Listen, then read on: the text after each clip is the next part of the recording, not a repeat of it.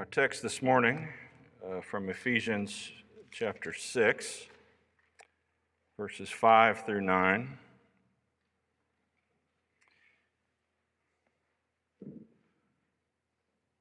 Bondservants, obey your earthly masters with fear and trembling and with a sincere heart, as you would Christ, not by the way of eye service as people pleasers, but as bondservants of Christ, doing the will of God from the heart, and rendering service with a good will, as to the Lord and not to man, knowing that whatever good anyone does, this he will receive back from the Lord, whether he is a bondservant or is free.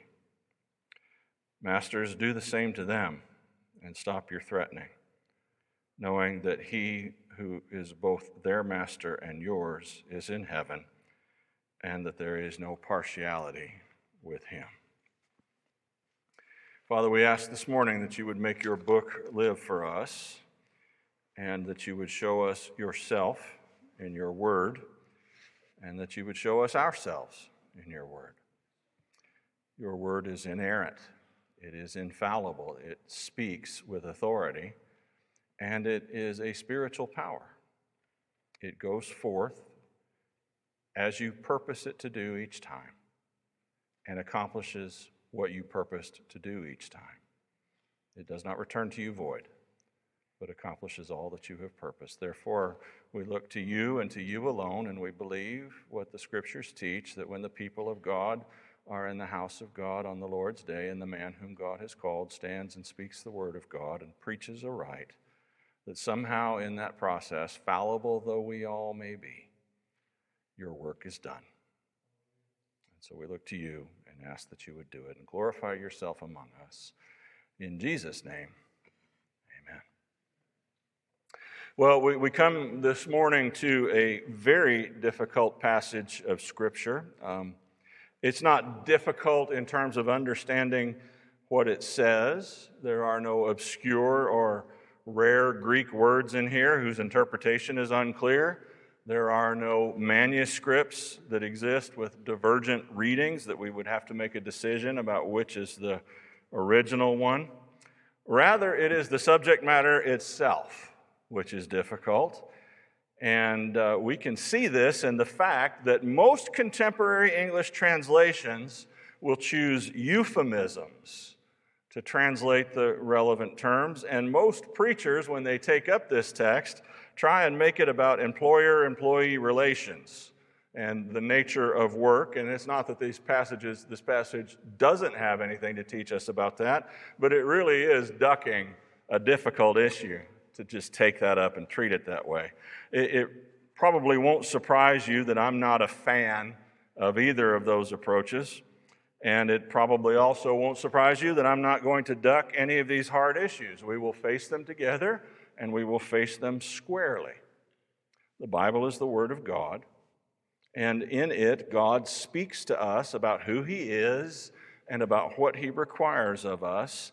And it says what it says, and we must grapple with what it says and come to terms with it, even when it's hard. However, we must also be aware that the enemy of our souls will use every opportunity to create havoc in our midst and to try and derail some of the cherished goals of this congregation and the long-term progress in our midst. And so I'm going to tell you in advance where I am going, and I'm going to work very hard to communicate clearly, very clearly. Please pay careful attention to what I actually say, not to what you think I said, all right? And if there's any question in your mind, there is a video record of everything I say, which is basically immediately available on Facebook after the service. And so make use of that if you are not clear about something. And if you're still not clear, it might be because from time to time I misspeak as well. And we should ask the Lord to keep that to a minimum. What I say actually reflects what I actually mean to say. So I'm going to ask you to pray for me, and I'll pray for you, and I've been praying about this. I'm also going to tell you where I am going. We're going to deal with this passage in 3 weeks. This week, we will explore from a biblical perspective why slavery came into being and why it persisted for so long. Next week, we will explore slavery in its biblical and, in particular, its New Testament Greco-Roman context. And then on February 5th, the third Sunday, we are going to grapple with the unique evil and destructiveness of slavery as it was practiced in the United States of America and seek to evaluate it from a biblical perspective. And I'm just going to ask you again, please pray for me. I have been thinking about these sermons for 2 years now, knowing that when I started Ephesians that this day was coming.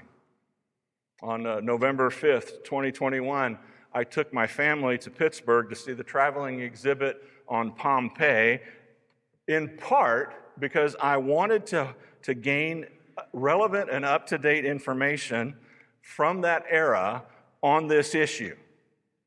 In other words, Pompeii preserved a slice of Greco-Roman life basically in the same era that Paul was writing all these things. As a matter of fact, if you go to the 24th chapter of Acts, you see Paul in front of a couple who's the Roman governor and his wife, Felix and Drusilla. And Drusilla and her son died at Pompeii. So what that had to say was very interesting to me about this issue. And so I just say that to you so that you know that I have not taken this lightly. I've thought a lot about it and about how to present it to you. And we're just going to do the best we can do. So the question I want to tackle today is how and why did slavery originally come into being? Well, for this issue, as with so many other issues, we have to go back to Genesis. And we find in our early chapters of Genesis that God makes the man and God makes the woman, and he puts them in the garden, and they've got work to do. They're put in the garden to work it and to keep it. And God divided up their duties under a few basic headings. They were to bring order to the garden. They were also to expand the boundaries of the garden outwards. In other words, the whole earth was not garden. God just planted the garden on a little part of it, and it was this wonderful little beautiful place. And as they were fruitful and multiplied, they were to push the boundaries outward. And as they filled the earth, they were to expand the garden. They were to bring order to things, and they were to subdue and rule the creation. Now, some people in our day, contemporaries of ours, don't like that language of subdue and rule because it has been used in the past as a way to justify things that actually damage the world that God has put us in. And to a certain extent, they have a point. I mean, it's interesting to live in this area, and I don't think that God had in mind for Adam and his offspring to create a situation like the one we have, for instance, in the Mahoning River, where you don't want to swim in the Mahoning River, and you don't want to eat fish out of the Mahoning River, so I'm told, because it's polluted. And maybe it's better than it was. I know there's one river in Pennsylvania that since the 70s, the EPA has told you to stay out of. Don't go in there, don't eat the fish, don't swim. Recently, they've revised that because now all the toxic stuff has been covered over on the bottom with sand, and as long as you don't dredge it up, you're not getting exposed to very much of it. But all that stuff was not good. It just wasn't good. I'm told that the Cuyahoga River in Cleveland repeatedly caught fire in the late 19th and early 20th century. Guys, rivers aren't supposed to burn. It's God's river. He likes his river. He made his river, and he's not a fan of rivers that can catch fire, okay? So there's been a lot of stuff done that shouldn't have been done. Well, when God tells our first parents to subdue the earth and rule it, perhaps a better way to express that is that he's entrusting them with responsibility for the earth and for the well-being of the earth. Human beings are supposed to expand their administration of the natural world in a way that blesses both themselves and the natural world. One last piece of the puzzle of their job description is found in this episode where Adam names the animals. In the Hebrew mind, a name was an exposition of the character of the person or the place or the thing that is named. And so when God brings these animals to Adam to name them and see what he would call them, he's drawing out from Adam the fact that he has been granted a deep understanding of the nature of each creature. And he was to make use of that understanding about the nature of each creature when he managed the creation. So Adam had work to do. Lots of work. So much work that he needed help. And that's why God made Eve. But if you think about it, Adam's work before the fall was pleasant. It was work, probably made him tired, but it was a good kind of tired. He was equipped to carry out his work. And so we find here in these first 3 chapters of Genesis something that theologians have called the dominion mandate or the cultural mandate. And in previous sermons, I've asked you to ponder the question, how did Adam garden? And I think that Jesus tells us when he says that once we have sufficient spiritual insight and character, we will be able to say to this tree, be uprooted and be planted in the sea. Or we will be able to say to this mountain, be uprooted and be cast into the sea. I think that's probably how Adam gardened.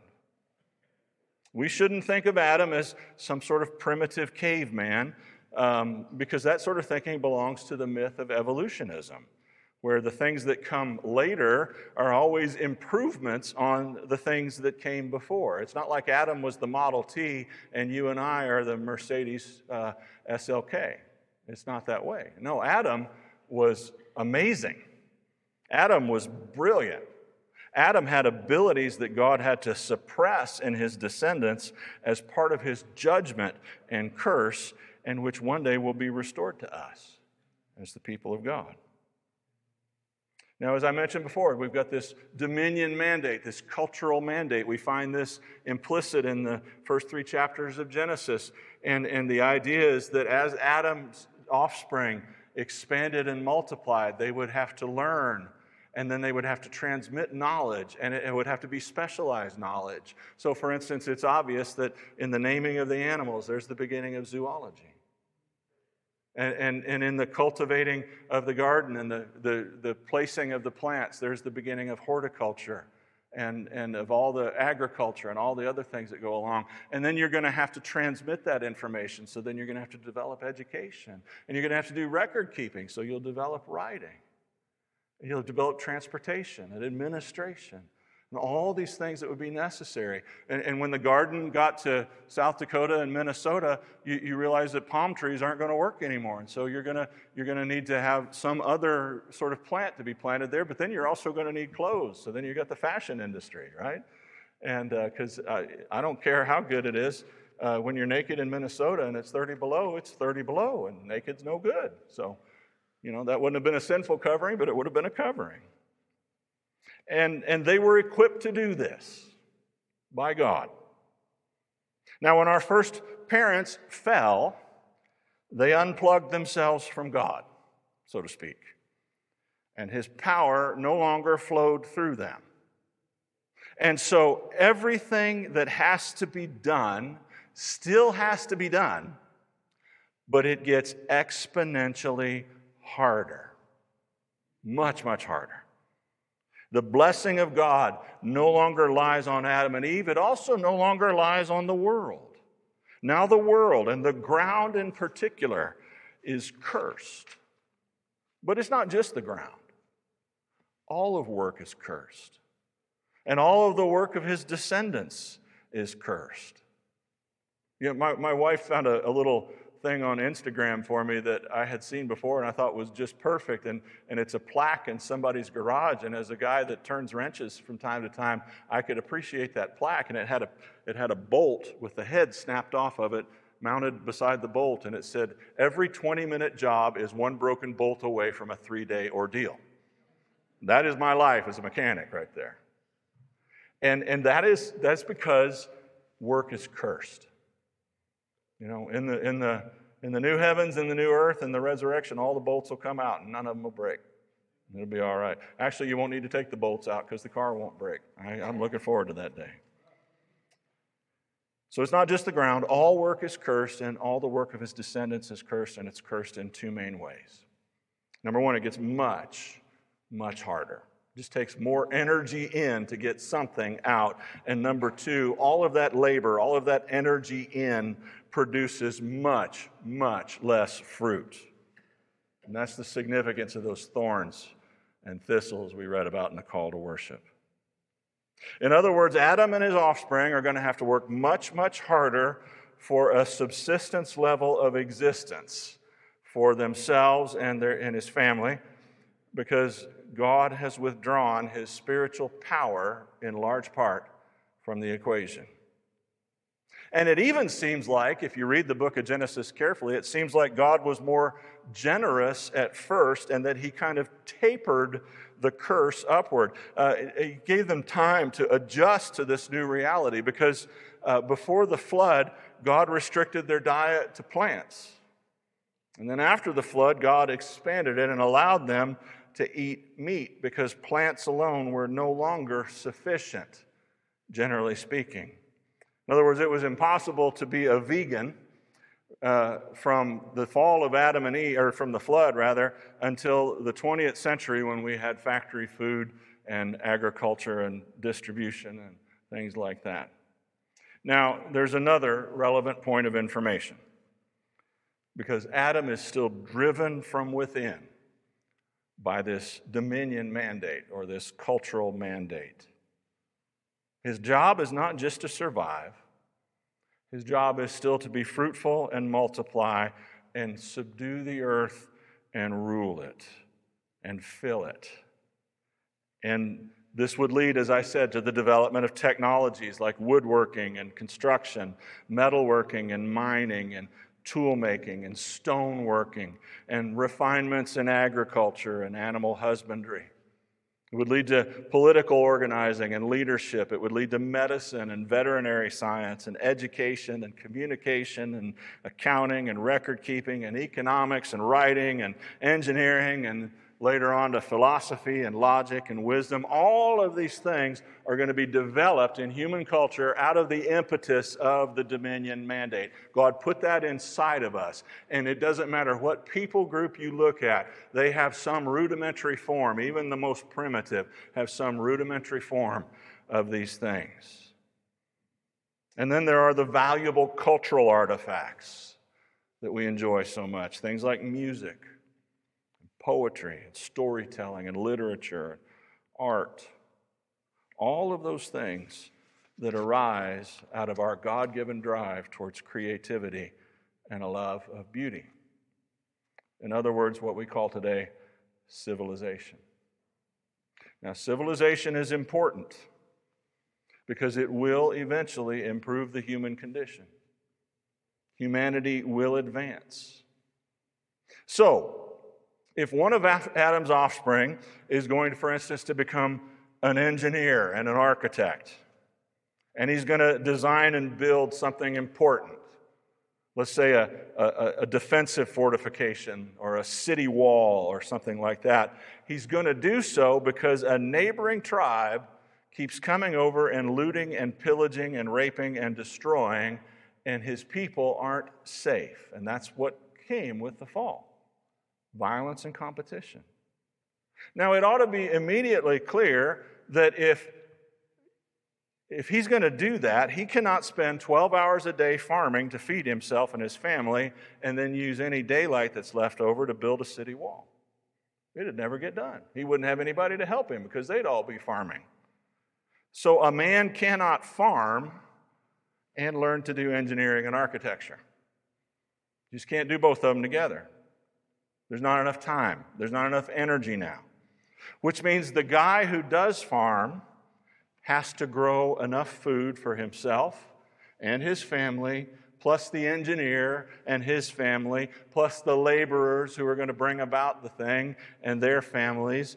And how is he going to do that if it takes everything he's got just to feed his own family, because the ground is cursed and it brings forth thorns and thistles easily, and the fruit of the earth only with great pain and sweat? That's the basic problem. Now you take that basic problem and you multiply it exponentially across not just engineering, but woodworking and metalworking and mining, because you've got to make weapons to defend yourself from behind your new wall, and tool making and sciences like ag science or metal science, so that you can go from stone tools and weapons to copper, to bronze, to iron, because that gives you an advantage. And developing a written language and then teaching that to key members of society. How are you going to get all of that done and feed everybody? Every ancient person who's in his lab, so to speak, playing with minerals and ores, trying to make a better axe or a better spear or a better sword or a better plow, is not spending his time farming. Which means the ones who are farming have to produce enough for themselves and all the people who aren't farming. So you see, the basis for all advancement and all civilization has to be built on the farmers producing enough food to feed themselves and all the people who have dedicated their lives to other important areas besides farming. And in an environment where God has cursed the ground so that raising bread is hard and raising noxious weeds is easy, where Adam's sons have to earn their bread by the sweat of their face, this is the environment they're operating in. And all of this need to advance and develop is driven both from within and from the need to protect yourself and your people from the threat of violence and the neighbors who wanted what you had. So developing a civilization of some kind is not optional. The development of civilization is really like an arms race. Who can develop the best tools and the best weapons the fastest? And if you read Genesis 1 all the way through Genesis 6 and the flood, what do you see? You see violence on the face of the earth. You have Lamech, who says, "A young man wounded me, and I killed him." And he's boasting about it. You see all of these things that speak of chaos and violence. You know, it's interesting. What's the first thing that Cain did when God kicked him out of the garden? He said, "Somebody's going to kill me." And he went east of Eden and he built a city. Now, in Hebrew, the word city is Ir. I-R or I-Y-R, depending on how you want to transliterate it. And for instance, we find that word still hanging on when we think about cities in the Middle East today, like Irkutsk in Iraq. It's the city of Kutsk, whatever Kutsk is, I don't know. But the definition of a city as opposed to a town was that it had a wall. So the first thing that Cain does is go build a place for he and his offspring to live and build a wall as fast as he can. So the development of this civilization is really like an arms race. Now, there were strategies that early people developed to help with this.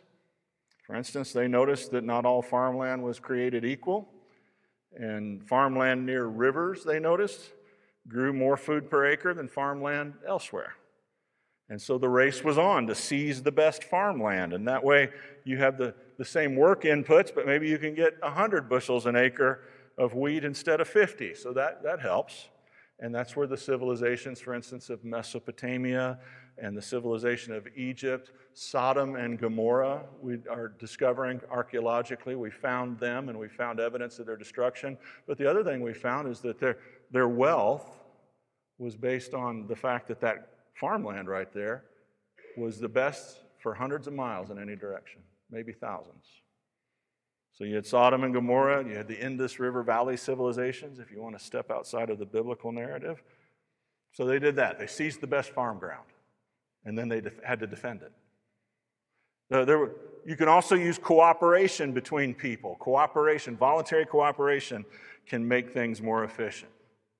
You can use animal power to make things better. It says in Proverbs 14:4, there is much increase with the strength of an ox. But there's a downside to that too, because an ox has to eat too, and an ox eats a lot. And so you have to have significant land set aside just to grow their food, even if it's just grass and hay. So that's land you can't grow other things on. But even when all of these strategies are employed, it's not quite enough. Not in this new environment of the curse. You see, one of the things that I've come to the conclusion about is that one of the ways that we can think about the fall, honestly, is as a kind of energy crisis. There's just not enough energy to go around.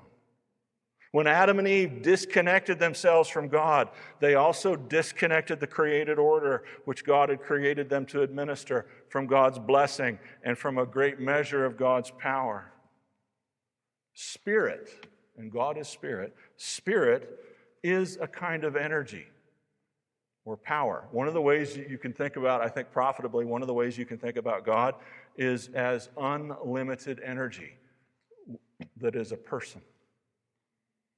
And so, when God's with you, there's unlimited energy available to do whatever needs to be done. But the minute you unplug from Him, you're on your own with the little power pack that He's given you. And it doesn't recharge easily. Spirit is the basis of everything that we see. All of matter and energy that we see is based on spirit. I can refer you to Dallas Willard's book, The Divine Conspiracy, on page 91, if you want to explore this and think about it a little further. So Adam and Eve and their offspring are trying to run their lives on their own. They're trying to manage the world on their own. And doing so is kind of like trying to run all of the electrical appliances in your house off of a 12-volt car battery. It's just not sufficient. There's just not enough power there to do what you want to do. Now, God had and still has an answer to that problem. And Jesus articulated that answer in Matthew chapter 6 when He said, "Do not be anxious about what you shall eat or what you shall drink or what you shall wear, but seek ye first the kingdom of God and its righteousness, and all these things will be added unto you." In other words, I know the world doesn't have enough, and I will make up the difference, says God.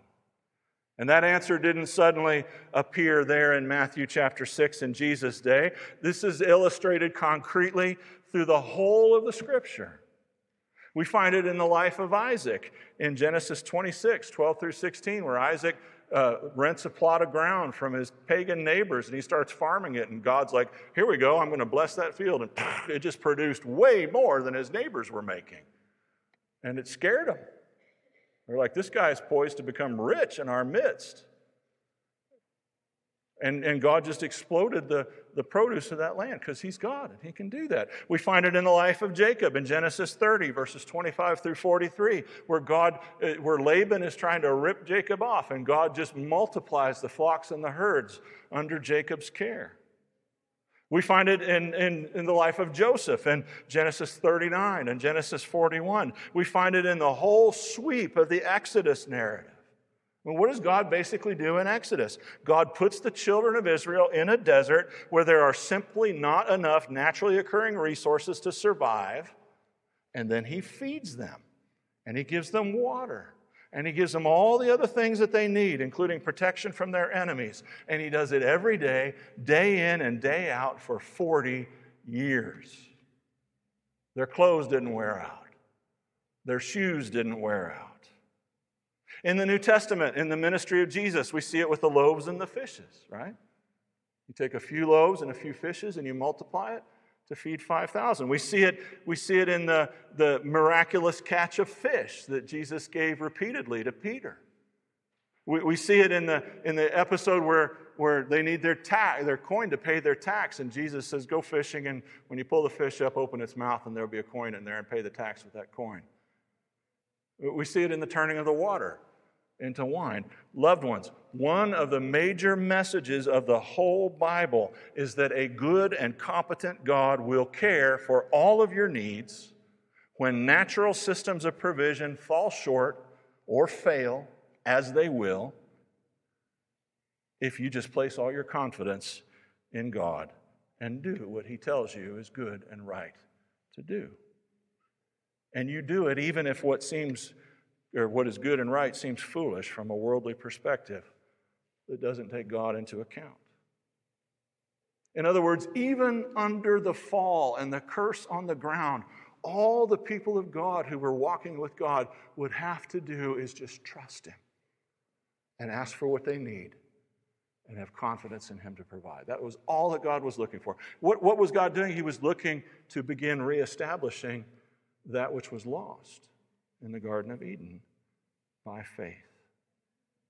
And that ability to look past the natural systems that we can all see and to see the spiritual reality that actually undergirds and sustains all of these natural realities, and to live in calm reliance on that fact that God can very easily bring from that vast, invisible realm of spiritual reality anything and everything that is required, and that He can be counted on to do so if we will simply rely on Him like a little child relies upon her father. That is one of the main messages of the Scriptures. And we're terrified even today to believe it. This ability to see the spiritual world and to rely on it and the God who administers it is what 2 Corinthians 4:16 through 18 and Hebrews 11:27 talk about as seeing the invisible.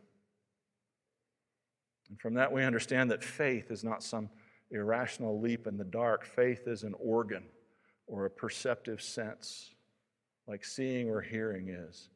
And it's granted by God. And it allows you to perceive and rely on a reality that is not apparent to those who don't have the ability to perceive it. You know, it's interesting, there's two ways to fly an airplane. You can land an airplane with the windows all blacked out. You can fly with your eyes, or you can fly with those instruments. And both will work just fine. If you just listen to your instruments, you have confidence in your instruments, you can land an airplane just as smoothly as you can with your eyes. But if you've got an old airplane that doesn't have all those instruments, all you've got is your eyes. In other words, there's information that's available, but you don't have the ability to perceive it because you don't have all of the modern instruments. But the minute you have that, you have the ability to land the plane, even if your windows are blacked out or there's fog or rain or anything else. And faith is like those instruments. Faith can perceive things that are there and guide you safely home when you can't see what needs to be seen. But lost human beings who are apart from God prefer to stay lost. They prefer to keep the true and living God at arm's length. They cannot bring themselves to trust and rely on Him. They don't believe that He will provide for them in ways they can't see or understand or anticipate.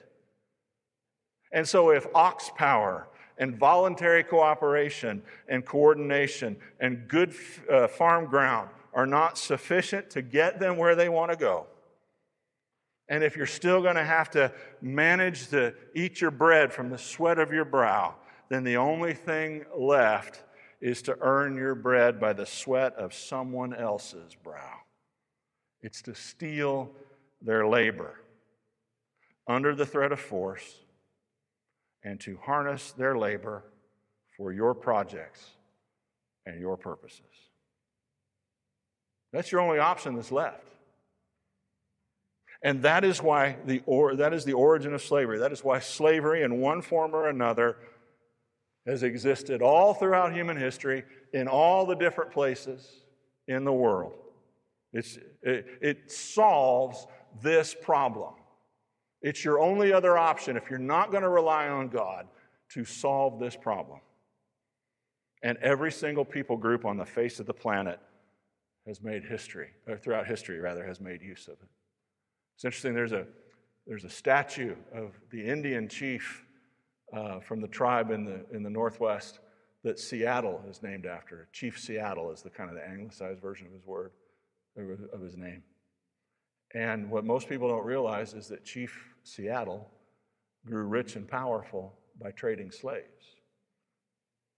Indians, other Indians from other tribes. He would go up and down the west coast of what today is the United States, and he would capture people from their various tribal groups, and he would kidnap them, and he would take them away, and then he would sell them to other people groups. And that was how he became wealthy and powerful in his day and in his land. All civilization, throughout all of history, all over the world, is just a thin veneer or crust that's supported by untold multitudes living in slavery and hard labor and squalor and oppression and exploitation and poverty and war and conquest. That is human history in the fall. All of human history basically can be summed up as a strong group looking over at their neighbors and going, "What do you got there? That's really nice. I like that. It's mine now, and I'm going to take it away from you. And if you won't yield it up peaceably, I'll kill you. And then I'll make slaves of your wife and your children so that I can continue to expand my personal project." That's human history. The panicked desire to get ahead of your group or tribe or nation's rivals and accumulate power and wealth and glory for your people group is one of Satan's chief tools in managing the world apart from God. He literally has mighty demons who are personally overseeing it at the highest levels of human organization. I mean, you go to the book of Daniel, and Daniel prays, and God sends an angel as a messenger to him, but that angel is kept. He's delayed because he has to wrestle with someone called the Prince of Persia. Well, that wasn't a human being. That was a demon who was in charge of administering the Persian Empire to bring about maximum whatever it is that Satan was after in the Persian Empire. But God, in His mercy and in His common grace, has also been guiding human development and human civilization to the place where these problems could be solved without slavery. After thousands and thousands of years of slavery, as a feature of common life all over the globe, all of a sudden, in the 19th century, among the most technologically advanced people on the planet, which was Europeans, slavery started being abolished. All over Europe, all over North America, and all over South America where Europeans had colonized. Why? Well, it wasn't because of a dawning of moral righteousness. That we all suddenly realized how good everything would be if we just treated everybody nice. It wasn't because of that. It was the discovery of fossil fuels and the development of more and more sophisticated machines that were able to do the work that slaves had done before. You see, if you just compare energy with energy, and you take a barrel of oil, this freaked me out when I first read it. When you take a barrel of oil, which is 55 gallons of oil, and you look at the amount of energy that's in that oil, and you compare energy to energy, there is 5 years worth of human labor in a 55-gallon barrel of oil. So in other words, you develop the right machine that runs off that oil, and you give a guy a shovel, for instance, and say, you start digging, he will dig for 5 years before he's done all the work that can be done by a machine using that barrel of oil. And so that is why slavery ended. That right there. You don't have to feed and clothe and house a tractor or a combine or a cotton harvester 365 days a year, but you do a slave. And you need a lot more than one slave to pick all that cotton. But you only need one cotton harvester. One cotton harvester can actually pick all the cotton on several farms. And so the achievements of civilization that were built on the backs of slaves all over the world were eventually sufficient to offer at least a basic kind of liberation to the last generation of slaves. Not only in America, but also in places like Haiti and Cuba and Suriname and Brazil. And even today, slavery still persists in parts of Africa and in the Middle East and in China. Almost everyone in here has a cell phone. In that cell phone is a battery. In that battery is a chemical, an element called cobalt. And that is necessary to keep that battery from catching on fire. 50% of all the cobalt on the planet is mined in the Democratic Republic of Congo. And it's mined by child slaves. Oh, they're paid $1 or $2 a day so that their masters don't have to actually be responsible for feeding and clothing and housing them, but they're slaves. They don't have the option to work or not to work. They're told where to go. That stuff is toxic. It creates a dust that infiltrates your lungs and poisons you. And little kids are mining this stuff, carrying these heavy sacks of cobalt ore, and they're selling it to Chinese, who then take it over to China and refine it, and then turn it into batteries, using the slave labor of a group of people called Uyghurs, who are Muslims. And this is well known. This has been reported in major media outlets for years. You know what's being done about it? Very little. You know why? Because we need the cobalt to keep our civilization running. And we can just keep it just far enough away that we don't have to think about the fact that you've got the product of slave labor in your pocket, carrying around with you wherever you go. That's how slavery continued for as long as it did among good people, because there was no substitute. And hey, we gotta have batteries for our phones and for all the other things. Electric cars, it's the same thing. Batteries and electric cars need that cobalt. And so if we're going to save the planet from global warming, we need batteries. And if we're going to have batteries, we need cobalt. And if we're going to get the cobalt, I guess we need slaves. And so we'll just quietly keep doing what we're doing. And it's not like those poor people there had an alternative. It's not like they were going to go to Harvard instead of working in the cobalt mines as slaves. So maybe we're making their lives a little bit better too, right? You know, at least they're making $2 a day. They have a subsistence. Maybe they wouldn't have had that. And so we just gloss over it. And we don't worry about it. How else is the world going to develop, we say? So much good can be had for just this little bit of evil in this one situation. That's the reasoning. And it's been the reasoning for millennia. And I'm not defending it, I'm just describing it. And we still live in a world where things can get so bad that the choice is not between good and evil, but between evil and evil. And so there are people all over the world who through history have been able to get into a position where they say, if I sell my child as a slave, she'll be able to eat. If I don't sell her as a slave, she'll starve to death. And so will I. That just happened recently in Afghanistan after we pulled out. That is how things go on as they go. And that is why these things persist. Loved ones, there are some problems in the world, I think, that are just not going to be solved until Jesus comes back. And we can do what we can to minimize things. but we can't fix it. Because your choice is going to be between evil and evil in a lot of these situations.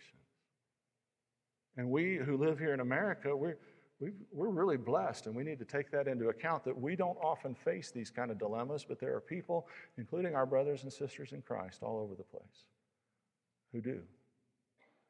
And we should do what we can to alleviate it. But we need to understand what's really driving it. It's not simple. It's not easy. It's not black and white. It persists for a reason. Now, next week, if the Lord spares us, we'll begin to look at slavery in the Bible and understand how the people of God being in relationship with God changes some of those facts and doesn't necessarily change others. Because the world is a broken place, and we're not going to fix it. We are the ones who are fixed in the midst of it. But we can't just go out and make the world a better place, because thorns and thistles and evil still abound. And we can do what we can do, but we can't do what we can't do. But Father, if I have said anything this morning that is useful, helpful, correct, I pray that we would be caused to take it to heart. If I've said anything this morning that is unhelpful or incorrect or harmful, I pray that you would cause it to be mercifully forgotten and graciously overlooked. In your name we pray.